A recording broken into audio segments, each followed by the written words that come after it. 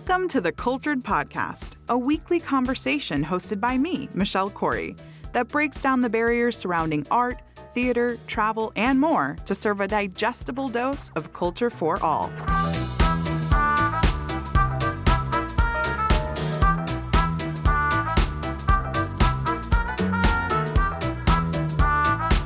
Bonjour, mesdames et messieurs. Welcome to the Cultured Podcast. I'm so happy to have your ears again for another week of cultural explorations. And this week we've got a bit of an interesting take on culture. We're going to be talking about herbalism, or the study of plants and herbs to heal the body naturally. And we've got Tasha Nikol on the show today. She is an amateur herbalist in her part-time, but also in her full-time, she is a digital media consultant who works to elevate the status of urban growers in the Atlanta community.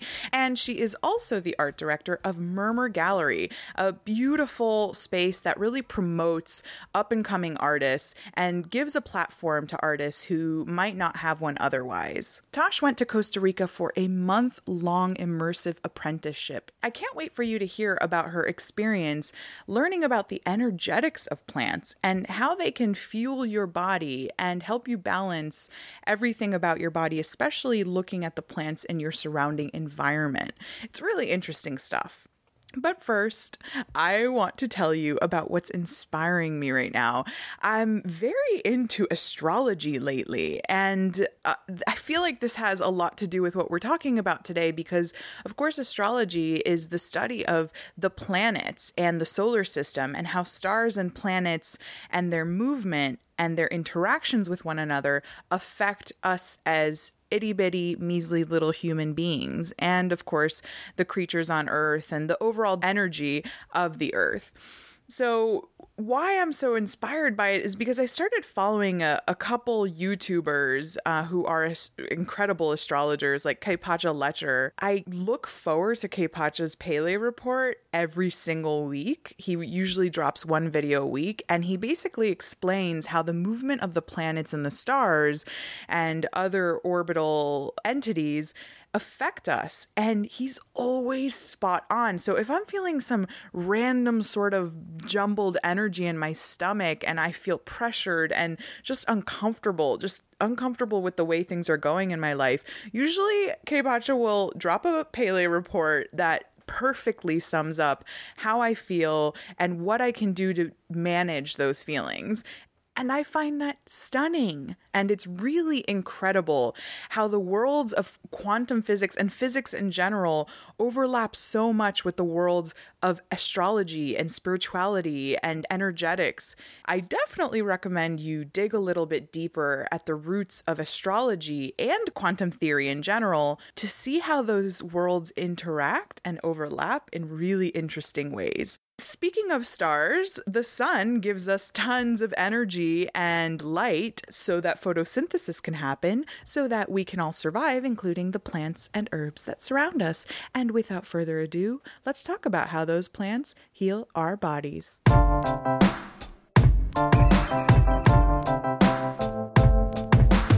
Today, we're going to talk about the trip that you recently came back from.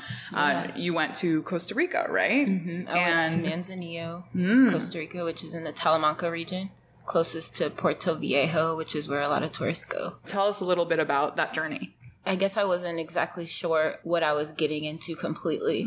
I knew that I was going into a plant and herbal medicine apprenticeship program. It was a month-long program. So it was considered an immersion program because most apprenticeships are over a few months. But I really thought I was going to learn some basic high-level stuff about plant medicine. I recently had the death of someone very close to me in my family, my grandmother who raised us, so she was pretty much like a mother to me.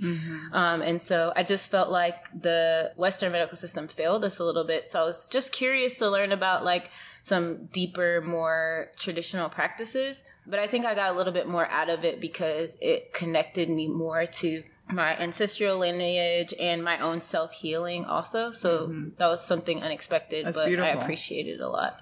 Yeah, so how did it connect you to your own self-healing? I guess anytime you're connecting with like your family lineage, my family is from Baton Rouge, Louisiana. My family has a farm there, pretty large farm. They have sugarcane fields, and my mother and my father, they're gardeners, planters, spend every day outside in the garden. But it was always something that I was running away from because I'm like, I don't want to do that. Y'all want me to garden and be in the kitchen and do this and that. And I'm not really sure that's what I want to do. I want to chart my own path. I want to be outside with the boys, playing basketball, doing this and that. But I feel like it was something that I was always pulled back into. So doing this program brought me back to my family lineage and my roots, and something that's always been like just a part of me, whether I want to believe it or not.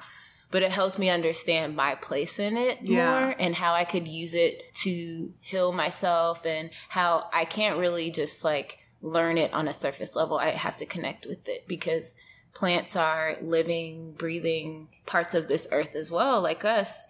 We all kind of come from the same matter. Right. So at the end of the day, we have to learn how to connect with it. We can't just use it and abuse it, which unfortunately is kind of what we do. But in order for it to work for our healing, we have to learn how to connect with it and understand it on a deeper level. And so I got that from the program. The program was called Centro Ashé. Tell us about your experience. I made the decision to go on this trip 2 weeks before I went. So I was working remotely while I was doing that, but it really turned out to work well because I had a lot of anxieties to the point where I was like, maybe I shouldn't do this. But as soon as I arrived, when you fly into Costa Rica, you generally fly into San Jose. And that's about 5 hours from Manzanillo, which is where we were going. So I arrived by myself, took a shuttle van to Manzanillo, which was 5 hours.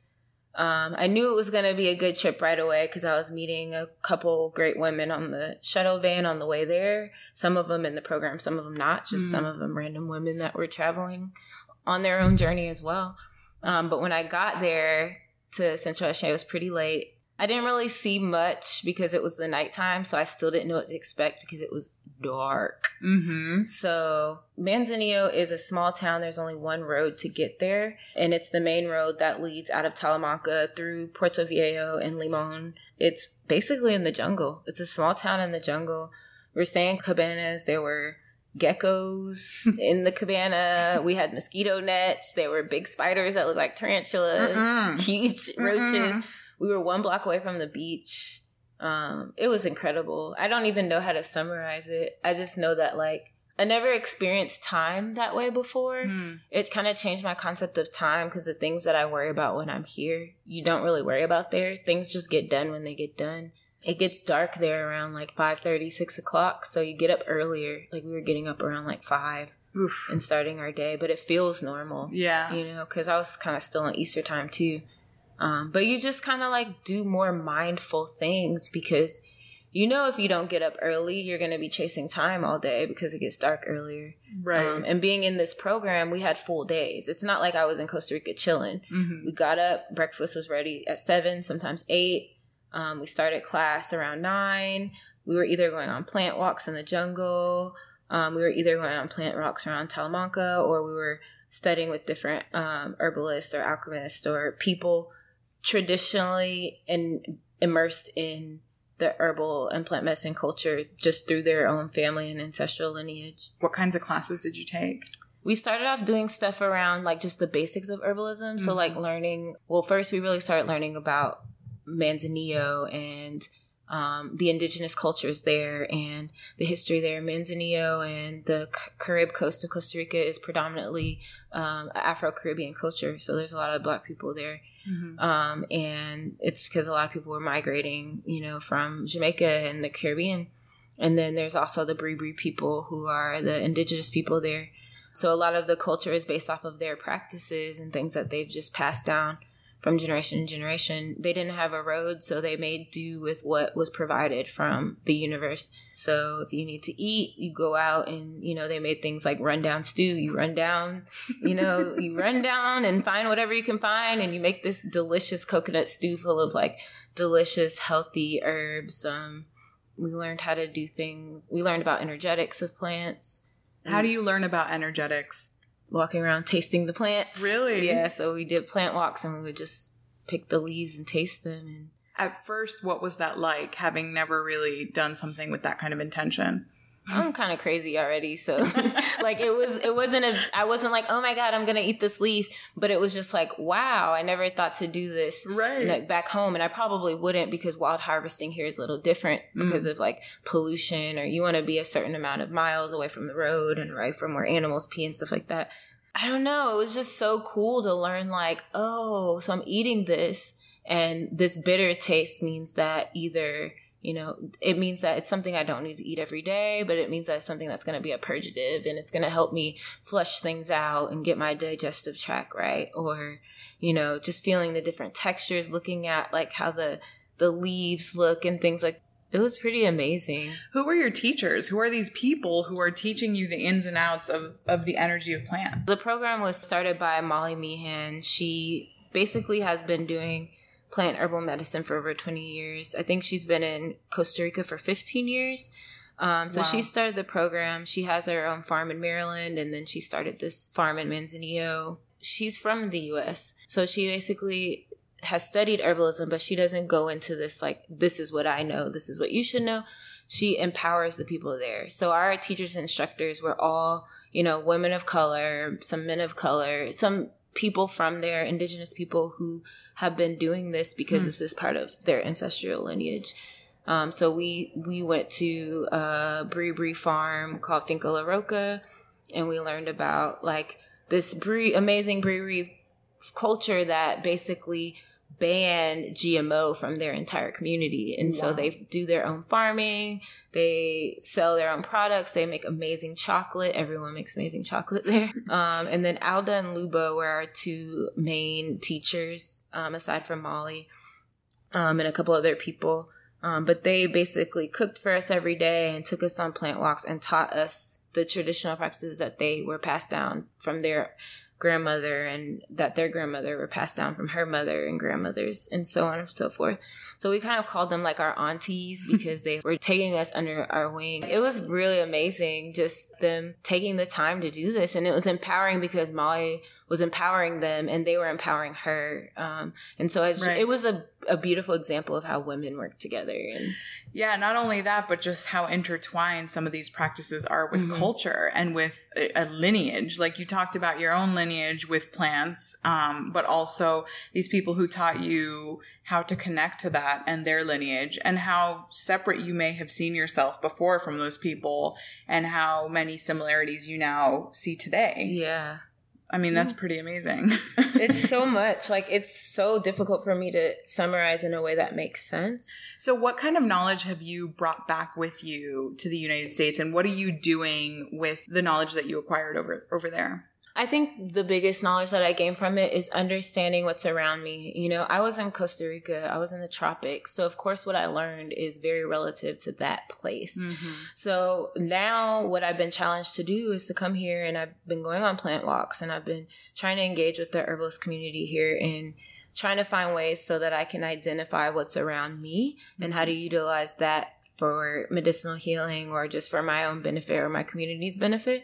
Some of the things we learned there is the types of ways to utilize plants. Mm-hmm. So we know we can eat the whole plant. We know probably making teas is one of the most effective way. You can make salves, you can make powders, you can make baths, you can make washes, tinctures, everything. So we learned all of that. That's a wealth of information. Yeah. So now I'm like, what next? You know? So I've started volunteering at some local gardens and farms here. Yeah. And I've been making a few tinctures and things like that. And I really want to expand on my practice, but I want to make sure I'm doing it in a meaningful way for the community. Mm-hmm. So I'm setting some groundwork first.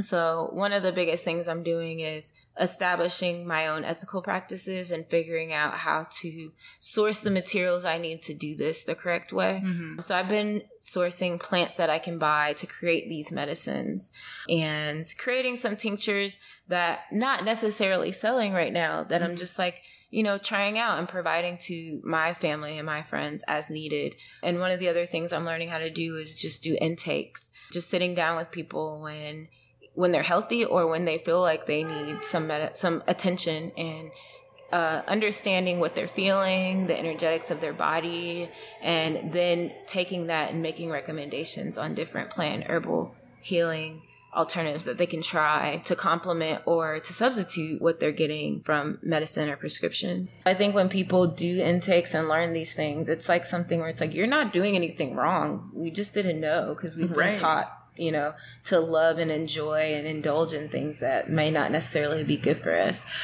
I am shocked every time I come back from Colombia because I go there, eat a ton of food. I don't gain a pound. If anything, sometimes I lose weight. And the second I come back and eat healthy, because I eat healthfully here, I gain weight or I feel sluggish.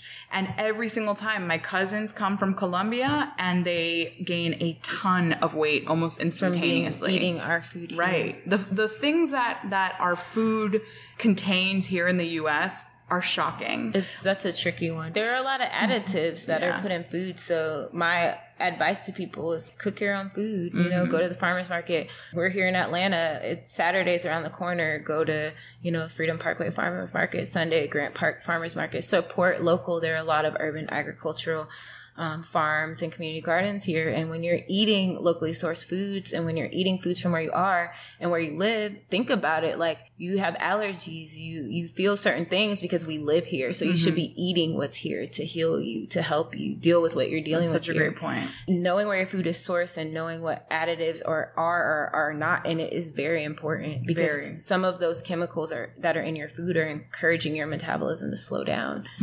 You made the point that we do abuse it as a giant species on the earth, but you look at other animals, and in doing the research, I mean, I was following your trip as you were on it, and it was fascinating to me, and that's why I reached out and realized just how cultural herbalism is. And there are entire societies built around plants and how they can remedy you, heal you, feed you, nourish you, do everything. And if you look at even animals, we're not the only species that uses plants to heal ourselves. You know? I see my dog doing it all the time. We'll go outside to take him out for a walk, and he starts eating like a herb, but he only eats certain ones. And I noticed there's some of this similar types of like leaf structures and things. And I'm like, that might be something that I should be eating too. Well, and not just that, but for instance, when animals are sick, people observe that chickens, chimpanzees, sheep, butterflies will eat bitter herbs that they don't usually ingest in order to purge like parasites that they have in their intestines or something like that. I mean, of course, these things are provided to us for these reasons, but it's supposed to be a symbiotic relationship where we can give back to the planet that we also take from. I think that's what seems to be missing. It's supposed to be like a system of like, we utilize each other, but we also give back to it. I want to talk a little bit about the roots of herbalism, what it means, where it comes from, and then, yes, some of the societies that we still see this so prevalently in. So herbalism is not actually just the use of herbs. It's the study of plants and using plants as a medicine or a therapy. So today it's known as alternative medicine, which is a little bit funny thinking about. I know, right? Like when you look at the earliest surviving medical systems, like Ayurveda and stuff like that, they always look to the earth in their practices, so it's not new. Exactly. And the first written record of plants used as medicine are actually on clay tablets in Mesopotamia. Cool. That's so cool. From 5,000 years ago. That's so cool. Isn't that amazing? I'm sure it goes even further back than that. Well, way further. So I'm glad you mentioned that, because actually there's a book that shows that has written in it herbal remedies is called an herbal. And so the oldest surviving herbal is from China from 3000 BC. Wow. Isn't that just amazing? Yeah. And of course, ancient Egyptians were extremely pivotal in herbalism, and that mandated their everyday lives. But actually the earliest records we have of humans using plants as medicine go back to prehistoric times. So 60,000 years ago. Wow. Paleolithic humans there are archaeological digs that have shown that they were using plants as remedies, and obviously because they didn't have big pharma to produce like Advil. Yeah. You know what I mean? Like, I mean, that makes sense to me when you think of like where culture began and started. Like, you know, the culture that was destroyed was like very advanced, very like, these are people that had been studying medicine, science, mathematics, astrology for thousands of years, and then it was destroyed, and we kind of started over with like what we call mainstream medical systems or modern medicine, but it's like all of it kind of models that in the past. Right. And I think that there's something to be said about some of the cultures that we're going to talk about. Like, for instance, India, you mentioned Ayurvedic medicine. That's been around for thousands of years, and it's still around and strong. And in fact, a trend. Ayurvedic. It's so trendy. Oh my God. It's such a trend. I purposely do not do yoga. Because you're a rebel. Yeah, I'm a rebel. I practice breathing and meditation on my own. I connect on my own. But there's some things about yoga and some of the things that I read and practices that I feel are so trendy that it's kind of dangerous, because then you get into the area of overuse, like over harvesting things like Palo Santos and ayahuasca is so cool now. Everyone wants to go do ayahuasca. But hold on, while you're using all that patchouli, do you know that it takes a whole football field worth of patchouli to create that little fragrance that you're putting on your body? Oh, wow. Yeah, so it's like, oh, this is all cool. We're connecting with nature, but are we looking at how it's sourced? Wow. That is shocking. I've learned a lot in the program about the energetics of plants. And so that's basically, if you study like Ayurveda or any other type of plant or herb medicine, you start to learn about your body and how it works. So energetics have to do with the tastes and what those tastes are associated with. So if you're eating things that are bitter, you know that, those bitter plants have more to do with your digestive health or purging. So if you feel like you you're constipated or you're having a stomach virus or something like that, you know that, okay, these bitter herbs might be better for me. There are some herbs that have more of a warming effect on your body. So, that's going to help you move mucus out of your body, or some of the herbs, sweeter herbs might produce more mucus and slow down movement. Sour herbs are more astringent. So like if you need to slow down the movements in your body, you would eat more astringent tasting herbs. So I understand it more on the energetic side. But also in terms of like the types of flowers and the types of seeds that are produced, like if you touch a plant or a seed and you feel it's really mucilaginous, that also tells you a lot about how it will affect your body. So like things like chan or like chia seeds are going to be more mucilaginous, and those are adaptogens, which are great for your whole body. So those are things that you want to be eating often. They're going to, fuel you, provide you with lots of elements for your body that's going to help you on a more holistic level. That's fascinating. It's fascinating, and it makes me want to understand more about how my body interacts, because I think it's deeper than that even.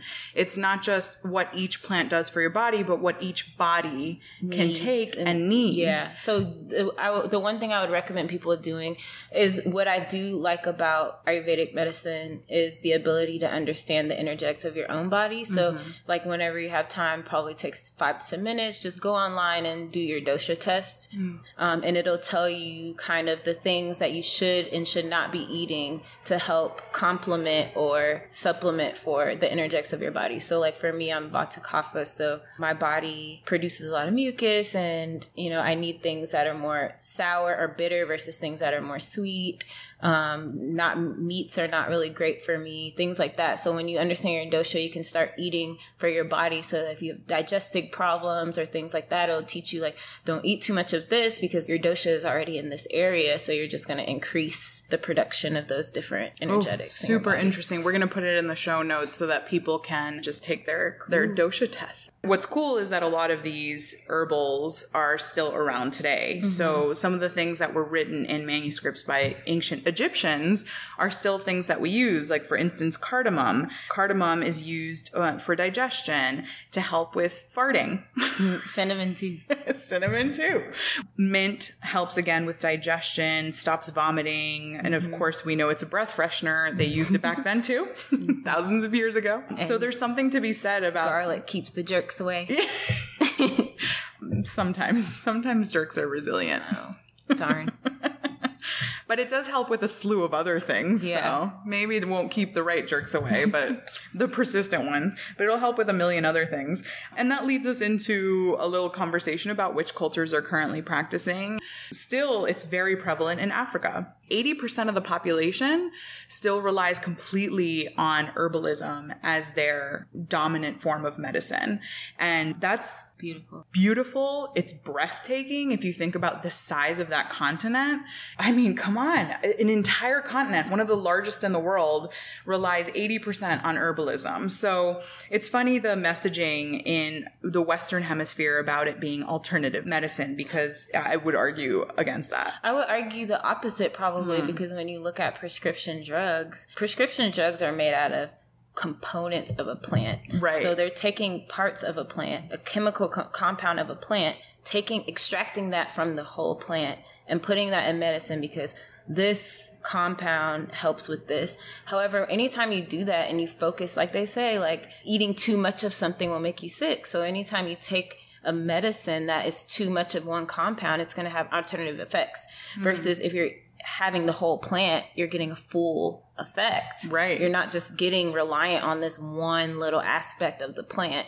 And so that's why I feel like even people who are like, well, you know, herbal medicine or plant medicine isn't good, we should listen to what the doctors say, blah, blah, blah. I'm not saying you shouldn't. I think you should, but I think you should also think about ways to complement what your doctor says with herbal medicine, because you want to get the whole complete plant. You should not be taking a pill that is just a little component of it, because that's going to have so many side effects. Then you're going to get addicted to it. And that's a worse situation, because then you're going to have to be put on more pills that have the same types of compounds that are made out of parts of plants instead of the whole plant. Because that's all prescription drugs are made from chemical compounds of plants. So why are we saying herbalism is alternative medicine when Western medicine comes from? And, you know, China is one of the oldest surviving and recorded civilizations to have herbalism as well. And recently, researchers who are well-versed in both Western and traditional Chinese medicine are starting to try to apply scientific methods to trying to figure out what kind of scientific foundation there is in herbalism. And that's what kind of they're finding right now, is that there is this balance of the yin and the yang, and energetically these plants have the whole balance of what you need and help to contribute to your body in complex ways. So like you said, isolating one genome or something from a plant isn't giving you the other things that complement and supplement that genome, that make that genome balanced and helpful. And I would never knock Western medicine, because when you think about first aid and herbal first aid, there are situations where like, oh shit, my arm is cut off. I need to go to the hospital and get immediate medical attention to stop this. Right. A plantain leaf isn't going to do the trick. Right. It might, it's going to take longer, but it might do some similar things, but it's not, we don't want you losing that much blood. So you should, use your common sense. If you're dehydrated and you're about to pass out, go to the hospital. If the things that you're doing that are herbal practices aren't working within a couple hours, go to the hospital. But I also err on the side of like, don't immediately go to prescription drugs all the time. Last question. What is your favorite little tincture concoction that you've made so far? No. Tell me now. That I've made so far. So I don't really have a favorite that I've made so far. But my favorite herbs would probably be vervain. It's a nervine. It's really good for anxiety and for, things that have to do with your nervous system and your emotional state. Another one that's you can find here and see it everywhere is mimosa. It's the plant that has the pink stringy flowers on it. You see it off the highway. In Costa Rica, they call it the sensitive plant. It's a smaller herb that you see on the side of the street. And when you touch it, it closes up. It's also the sensitive plant here, but it's not so sensitive. So it does close up, but when you touch it, it doesn't immediately close up. But that's also called the happy tree. So in ancient Chinese medicine, they used the flowers and the leaves, or the flowers and the bark to make teas. And it's good for helping you cope with different emotions and anxieties and like just bringing you back. I don't know if it's a dopamine producer, but it brings you back to feelings of happiness and joy. And center, Yeah, so I think I like nervines a lot. Just because of my own personal struggles with coping with things like depression or anxiety. I have time anxiety. I'm going to look into those. And obviously we're going to put all these in the show notes so that people can look more into them and source some of their own little herbal remedies. Tash, this has been so fun. You've been like an herbal remedy for my heart. Oh my gosh. Oh my God, indeed. That was a fascinating look at the way that plants and humans can interact to make themselves and the world better. Thank you so much to Tash. You can actually find Tash at harvestedlove.com. She has indeed started selling tinctures since the time that we recorded this episode, so don't forget to check her out there. Otherwise, I have a bunch of handy links in the show notes for this episode, including a dosha test that you can take that I already took thanks to Tash inspiring me from this episode. Turns out my dosha is kapha, and that basically means that I have a strong and sturdy physical frame, which is true, and that I have a naturally high acid, so I have to steer away from foods that produce that, and I have to steer toward very light foods. And that is just the beginning of my journey of exploring things about my dosha. So I would love to hear what your dosha is and how knowing that has impacted your lifestyle in any way, and if it has made you feel better since changing the way that you eat and live according to your dosha. And don't forget to share with me what's inspiring you currently, because I'm going to start featuring our audience's inspiration on the podcast. What? Pretty exciting. So email me at info@culturedpodcast.com. Share with me what is inspiring you currently and why, and I will pick someone to share on the next episode. As always, my loves, I will speak to you next week. Sundays, every single morning, a new episode of the Cultured Podcast drops. And in the meantime, keep it classy, keep it curious, keep it cultured. I'm Michelle Corey. Sean Powers is our producer. David Markowitz is our executive producer. The Cultured Podcast is a production of Zero Mile Media, made with love in Atlanta. You can listen to Cultured on culturedpodcast.com, Apple Podcasts, Google Play, Stitcher, Pocket Casts, and anywhere podcasts are found. If you love what you're hearing, don't forget to rate and review the Cultured Podcast on Apple Podcasts.